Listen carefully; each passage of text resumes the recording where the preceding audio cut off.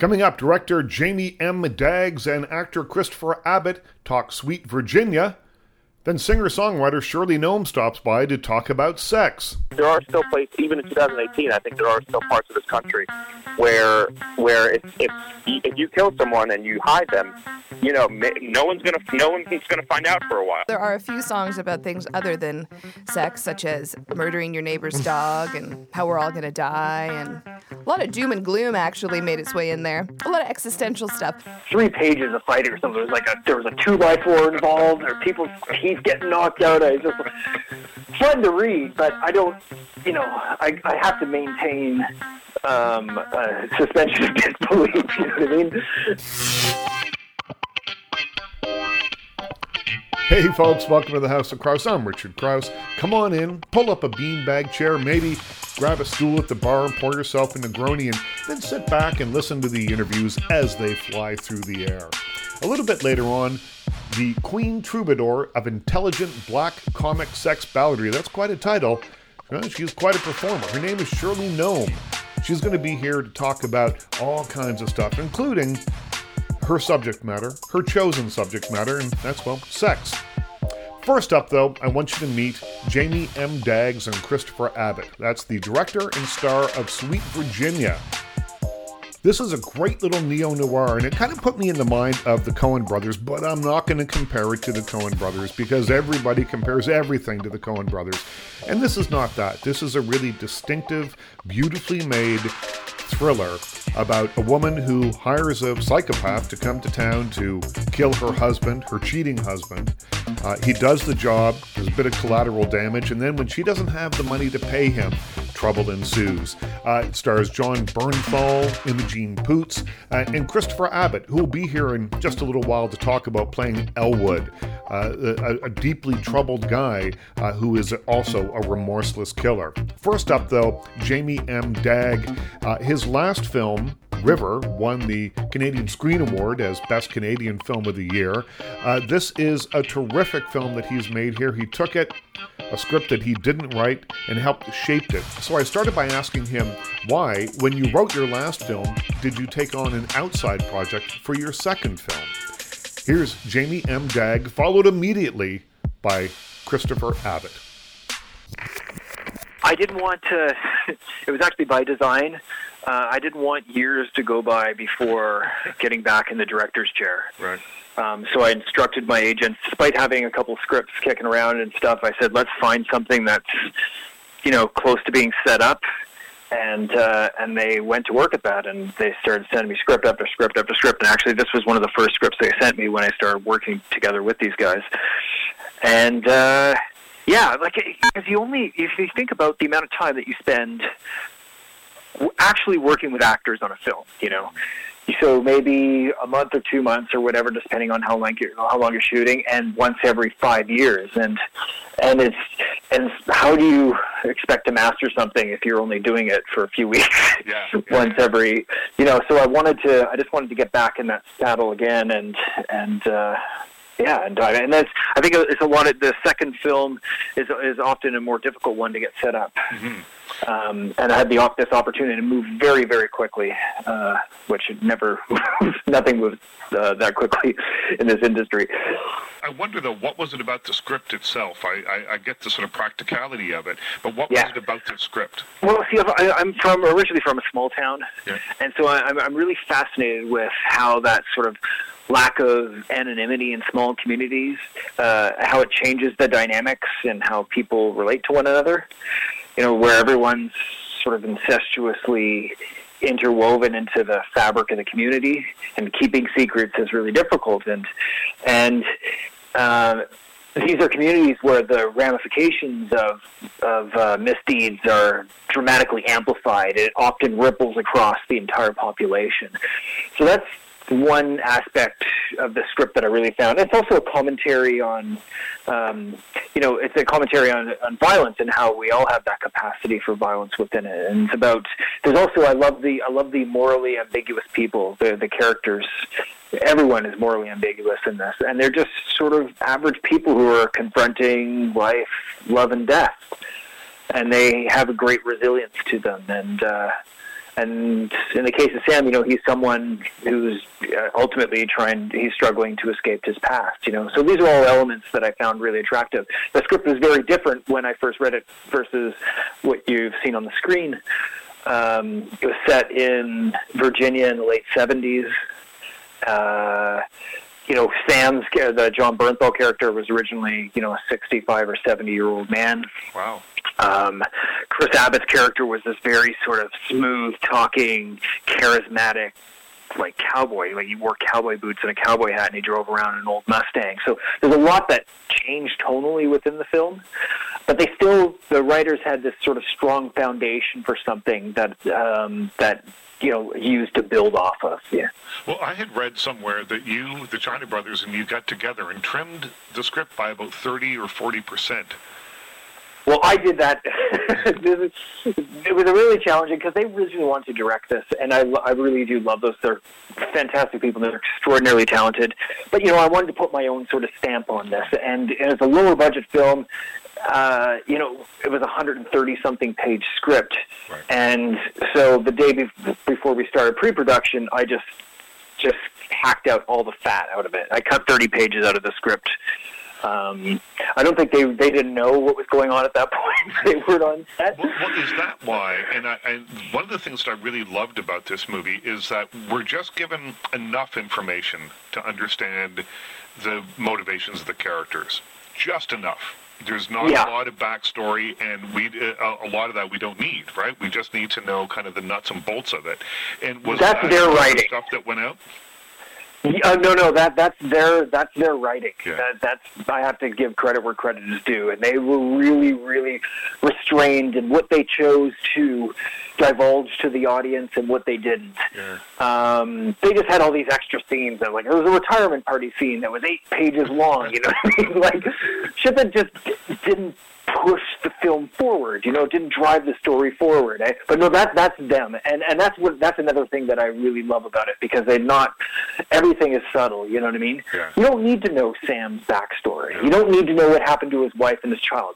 Because when people, especially if you've got, if you're really familiar with another individual, you know what I mean? You don't always talk about, remember your dad died 8 years ago, you know what I mean, or something like that. Like, these things you don't bring up, and that's why it just starts to feel like exposition, and so that's the China brothers, and I embrace that 100%.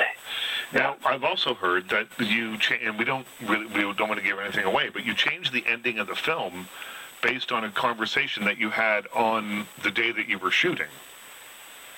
Yeah, there was. That seems pretty all extreme.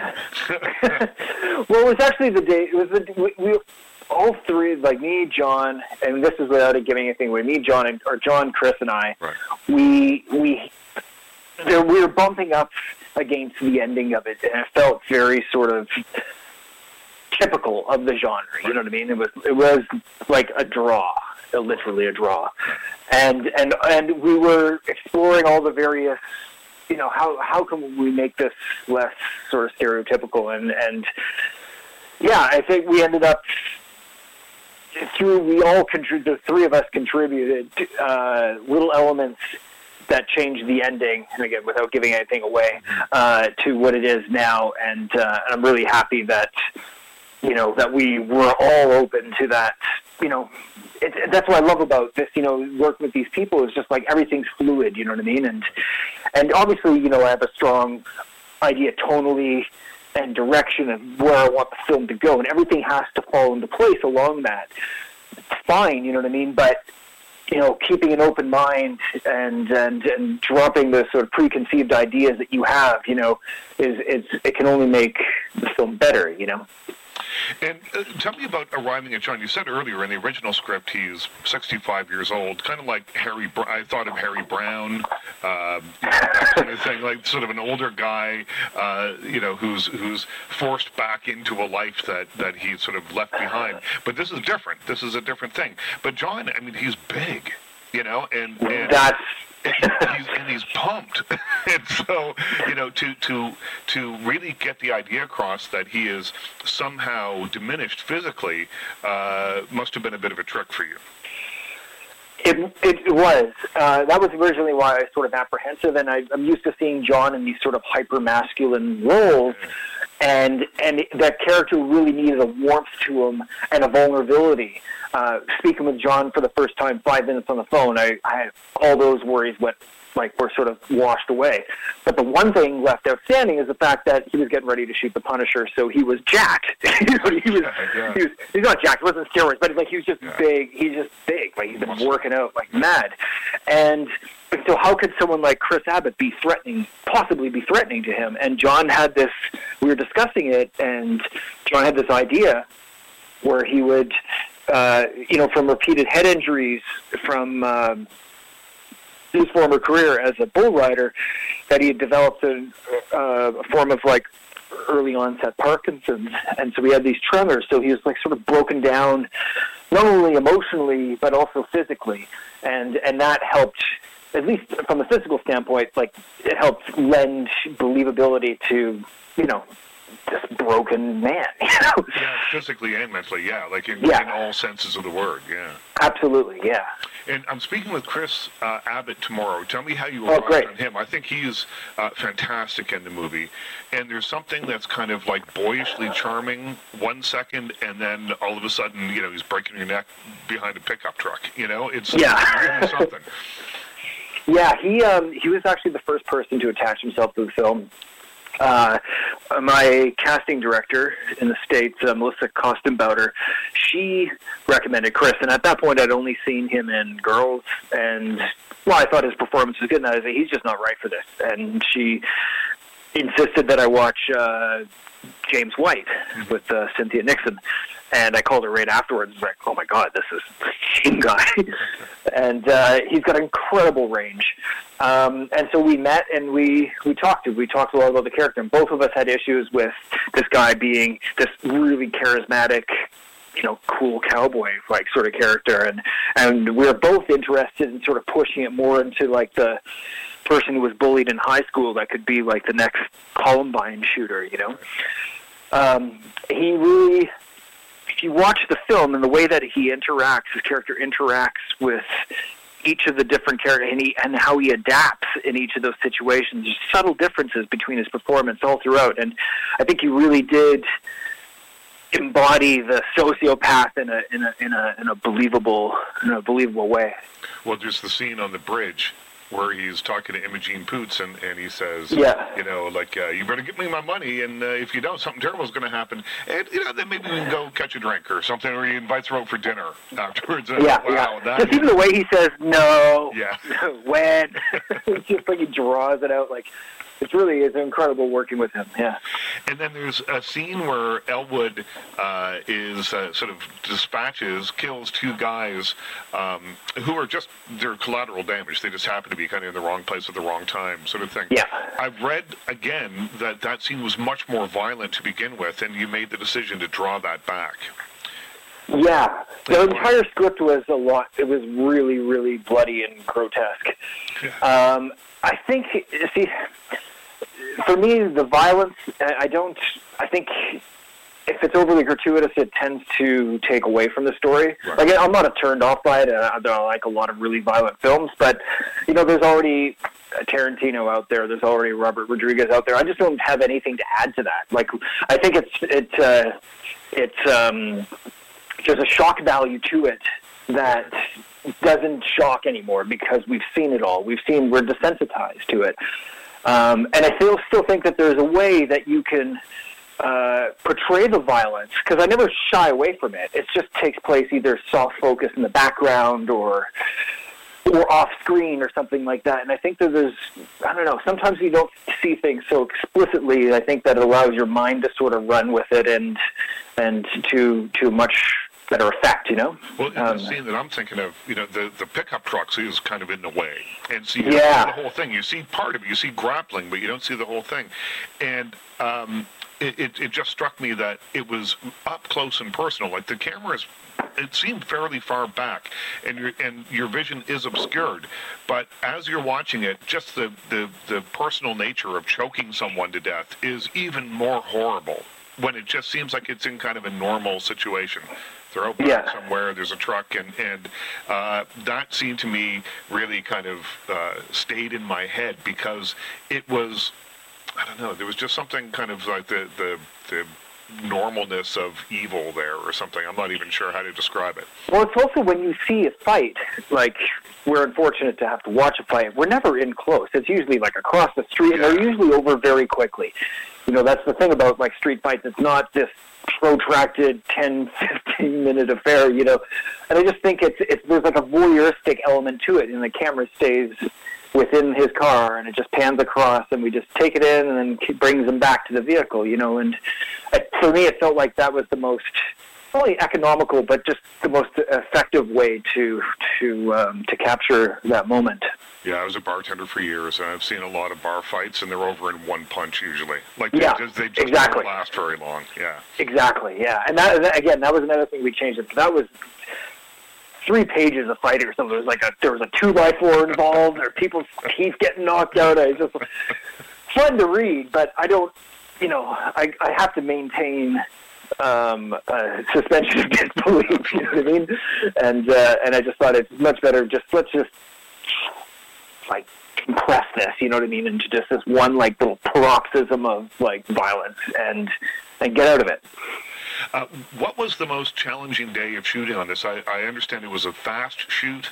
There's a lot of elements. The cast is fairly large, you know, for the story it has. So, what was the most challenging part of this for you? Here's the thing: it wasn't really a hard film to make. Right. And I don't mean to sound like it's not trying to sound arrogant. Like filmmaking is often characterized as being this harrowing sort of experience, and shooting my first film, River, very much was a really challenging film to make. This film was sort of easy, right. And I think it has to do with this perfect sort of chemistry that existed between myself, my cast, and my crew. Right. Like, it was like summer camp. It was hard, don't get me wrong. You know, you get tired because you're doing like long days and day after day after day, but it was never, I don't know. I think there was a scene that stressed, the first scene that we shot with Chris, because Chris just came in, and we had very little time to do it. So Chris and John in the diner, and it was like 6 pages of dialogue originally, and we only had 4 hours to shoot it. And that was the first big scene that we'd done with Chris, and it really going to set like the foundation for his character. And it terrified me leading up, because like, what if this is shit? Like, we just don't have time to just like spend hours like massaging the performance, you know. And after his first take, like I felt like physically sort of ill. I was like, what if this is just shit? Because we talked about it, but we didn't really rehearse much. You know what I mean? We just I wanted it to be fresh, you know. And we spent a lot of time talking over the months. But now we're going to see it, and we only have 4 hours to shoot all these pages of dialogue. And after the first take, I ran over to one of the producers, and we were both like giddy, like little kids, like thumbs up, like yes, this is going to be good. Yeah. So that was. Yeah, but it wasn't really a hard shoot. It was enjoyable, and the next one's probably going to be hell. Yeah. These things, they don't. It's not supposed to be this sort of easy. Well, I mean, I think the finished product is a little bit of a blend between myself, Jamie, and what the China brothers wrote. But, you know, I think they wrote a really exciting character and, you know, a very exciting story. But Jamie wanted to kind of, first of all, change the landscape and the time period. Mm-hmm. And once you kind of do that, then I think you're kind of forced to change some of the character traits. You know, it's inherently a different quality of if it's taking place in Virginia in the 70s, like originally written, and people were in cowboy boots. And once you take that out, then you kind of have to change, you know, a few other things. You modernize it. You change the way people speak. You know, so there's like those overall general kind of broader strokes that like come into then changing the character. And then both Jamie and I, when we met, we were both I was more interested in the kind of approaching it from just like a mental health aspect. I'm interested in that and being able to kind of explore, you know, all the pretty much where this guy falls on the spectrum, how how many sociopathic or psychopathic traits does he have, and his narcissistic qualities. Like I was interested in that stuff, and Jamie was very interested in just in terms of the vibe, of the mood of the piece. Was interested in a slightly more grounded, realistic world that these characters would live in.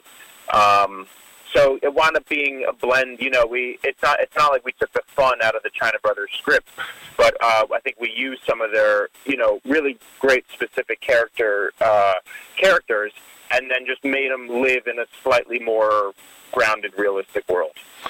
Jamie was telling me yesterday that when they were shooting what is the first scene in the film, that when it was done, he and the producer were high-fiving and said, "That's it.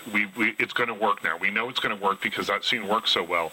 And I will tell you that as I was watching it, my wife was with me, and because we didn't know what was going to happen, you could tell that something terrible was on its way, but you didn't know what it was. That scene is so tremendously tense and so effectively rendered. It still is playing over in my head. It's so memorable. Can you tell me a little bit about shooting that? And I asked, it came up with Jamie because I asked him if there were any challenging days on set, and he said this was actually, not such a challenging movie to make, but that first scene was something that he had a lot invested in. So that's where it came from him. Yeah, the first part of the question. I agree. I thought the first scene in the movie is just as important, I think, as the end of the movie. Because you're essentially setting the tone for what's to come. No pun intended. So what I find that works really well in that scene is when it's quiet, and that's the sense I think of having like the calm before the storm. When I leave the diner first, and then before I come back in, it's quiet, between them, and the music kind of just builds up right at the point where I enter. So it's like He's not leading you. He's not kind of dangling a carrot in front of the audience. Like the music will just kind of then come in right when it's supposed to. And I think it's kind of an elegant choice by Jamie and Duff and who's the editor.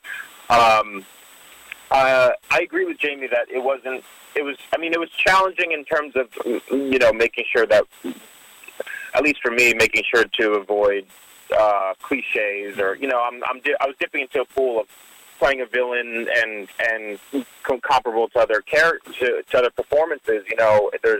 There's a lot of good, very incredible, memorable performances out there of quote unquote villains. So I find it challenging to both respect the lineage of I guess playing villains, but then also trying to do my own thing with it. So that was a challenge for me. But in terms of the day to day and doing scenes with John and everyone and working with Jamie, it was actually that easy. Jamie created an atmosphere where we were able to just kind of play as actors, and he really enjoyed watching us, which then I think gives us confidence to go further and do more. So it was a nice marriage in that way. Elwood is very charming by times as well, and that's, I think, what is so kind of disarming about him.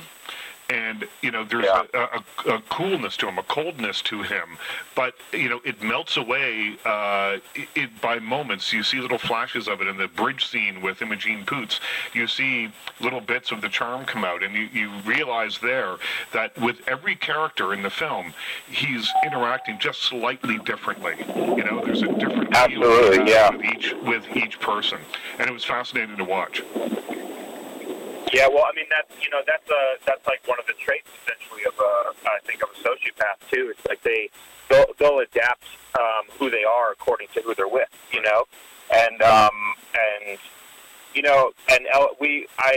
I decided and Jamie agreed that Elwood was a character who inherently despises humans. Mm-hmm. He kind of has a big distaste for them, thinks they're kind of vile and disgusting. except for Sam and maybe Lila for a second before she kind of rejects him. But I think it's important to it was important to draw that line.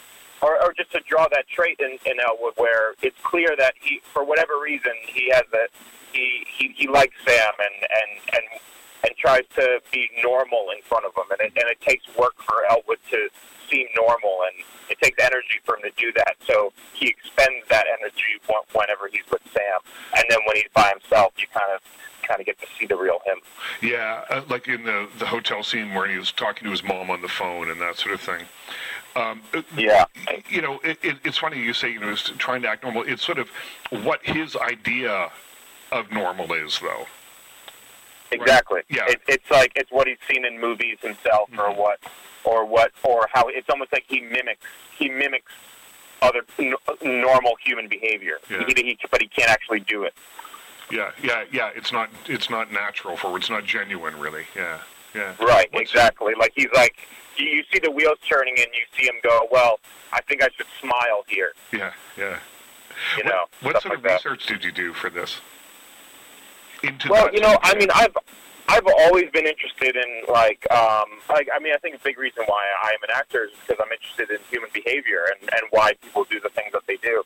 So I inadvertently, I think, was doing research, way before I even knew about this movie, because, I read books. I read books on psychology and, even something like the Psychopath Test, which I've referenced before in other interviews.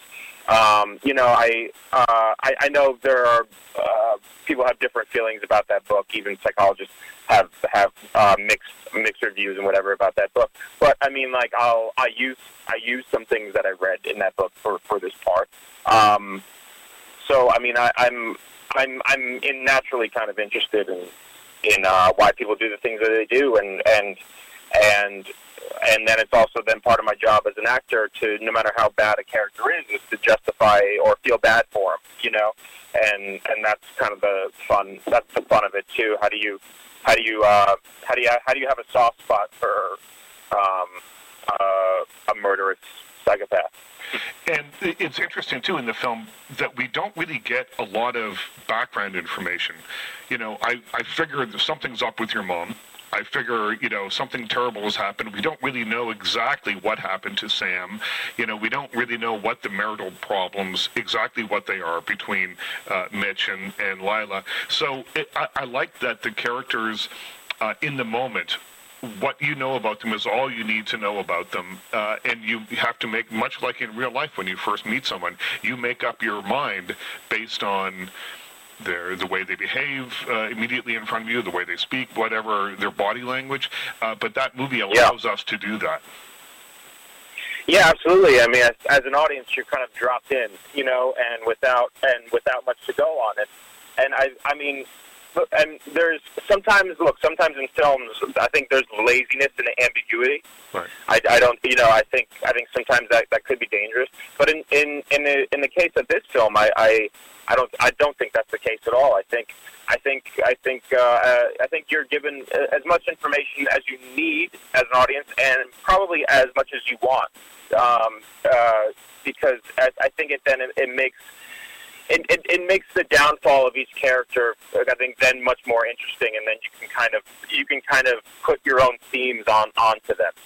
Like the Lila character is kind of on the surface a victim in all this, but then she's a bit of a sociopath herself, which I actually think is really interesting. She hired someone. She hired someone to kill her husband, and with no remorse either. Yeah, I mean, and exactly, and the way her face, the way you can just see it in her eyes too. Like there's something up with her, and I don't know. I think that's really fun. It's like not everyone is exactly who they are on the surface. Right. Well, it's interesting because it's set in a small town, and generally speaking, in small towns, everyone knows one another's business and that sort of thing. And in this one, everyone is related somehow. All these sort of bits of the puzzle kind of fit together. And I thought it was interesting to watch the dynamics between the characters as terrible things happen, around them and in town. It felt real to me. I grew up in a very small town, and it kind of felt real to me the way that information is passed along. Totally. I mean, I think people have had the argument, and in some ways I agree that, well, where's the law enforcement during this whole thing? Right. And I think there's truth to that. I mean, you kind of wonder, but I do think that you're given a pass a little bit in a town like this, because things move. There are still places, even in 2018. I think there are still parts of this country where if you kill someone and you hide them, no one's gonna find out for a while. And I think that helps that little plot point a little bit for us in this. Go see Sweet Virginia. It's in theaters right now. Next up, we have Shirley Nome. She's from the west coast of Canada. She's a multi-award winning cabaret musician. She's best known for her explicit lyrics, her hilarious insights, and a really gorgeous voice. She sings outrageously taboo and obscenely honest songs that are also really, really funny. She's done shows across Canada, the US, Australia, and the UK, and she stopped by the House of Crouse to talk about her new album. It's called Taking It Up the Notch. Not taking it up a notch, but taking it up the notch, which went to number 1 on the iTunes comedy charts in Canada. This is Shirley Nome being kind of serious about being funny about sex. I like that you are described in one review that I read as the Queen Troubadour of intelligent black comedy sex balladry. So... It's a big title to live up to. It's a big title. It's a lot of words. It's a big title. You are very specific in the things that you write about. You write about human relationships, and you write very candidly about sex. Now, it seems like that's always been the case from your very first song all the way through. I don't know. Why cast yourself or slot yourself in that realm? Well, I will say that on the new album, I did break out of that a little bit as a creative experiment. So there are a few songs about things other than sex, such as murdering your neighbor's dog and how we're all going to die. And a lot of doom and gloom actually made its way in there. A lot of existential stuff. But there is definitely quite a bit of material about sex and relationships still. And, I get asked that a lot.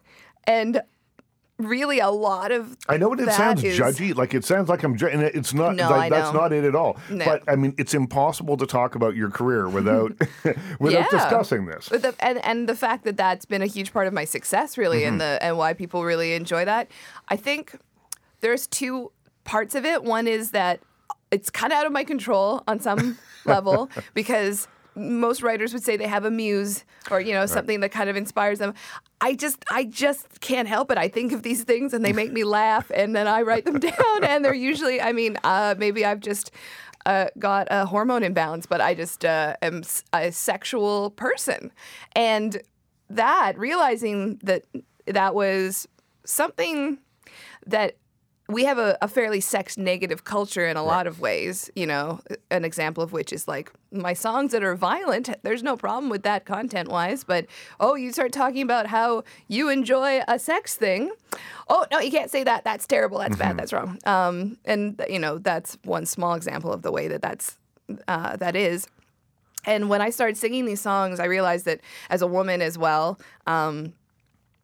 just being public about that is strange and empowering and terrifying and all of these things.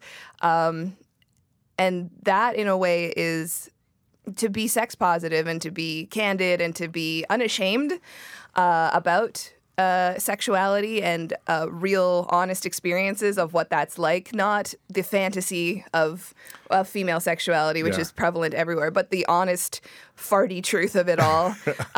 That's like a power that I realized that I was sort of releasing when I was doing these songs, and people were really responding to it and being like, oh, that's what I think, but I've never even thought of saying it out loud before. Right. And for some reason, I'm able to do that. And I think a part of that is a privilege of being, in a family that's really supportive and not judgmental, for one, having really good experiences, and Who let you listen to an Adam Sandler record when you were Adam young Sandler. over and over? I got to listen to Cheech and Chong. I got to listen to Lenny Bruce. Wow. My dad, when I was a teenager, he says to me, hey, I got to play you a jazz album from the 30s.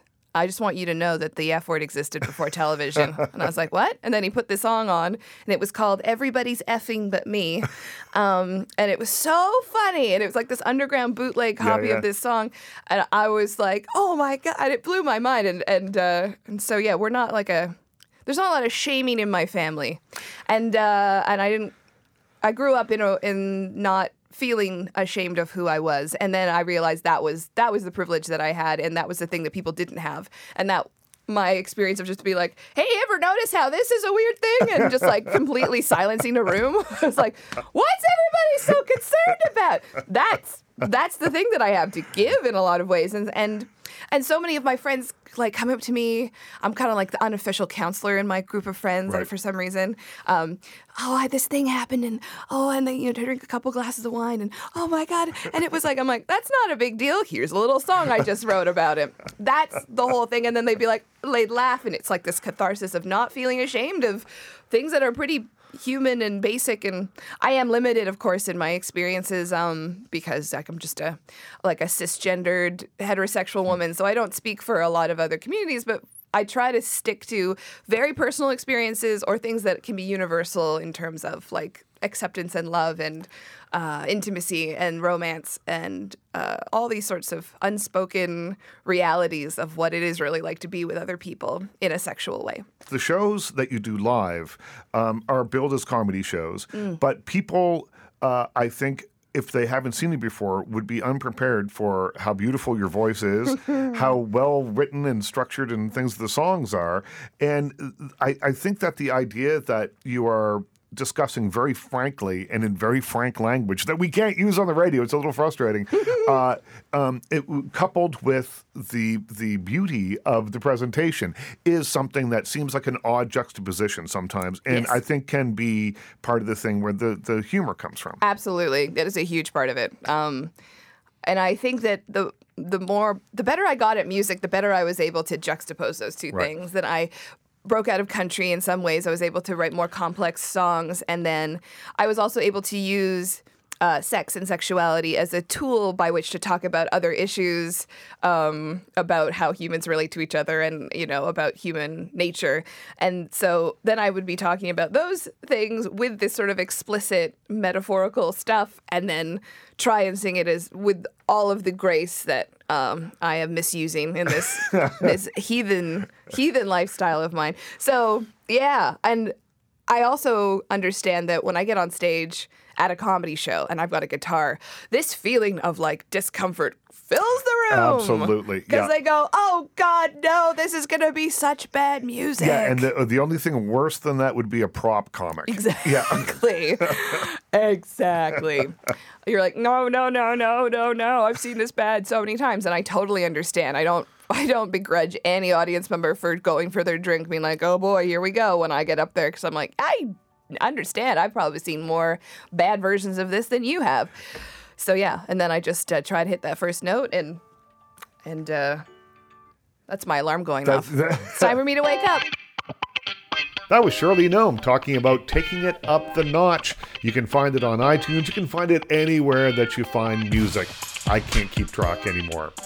That's it. That's all there is this week. My thanks to Jamie. My thanks to Christopher. My thanks to Shirley. Most of all, though, my biggest thanks goes to you. Thanks for coming by every week. We put a new show up every single Monday. Without you, we would just be sitting here talking to ourselves. And while it's fun for a little while, it's not fun in the long term. We're always thrilled when you come by to visit with us. Make sure you come by next Monday. We put a new show up, and you never know who's going to stop by for a visit. Who knows? Maybe it will be one of your favorite people, and you don't want to miss that.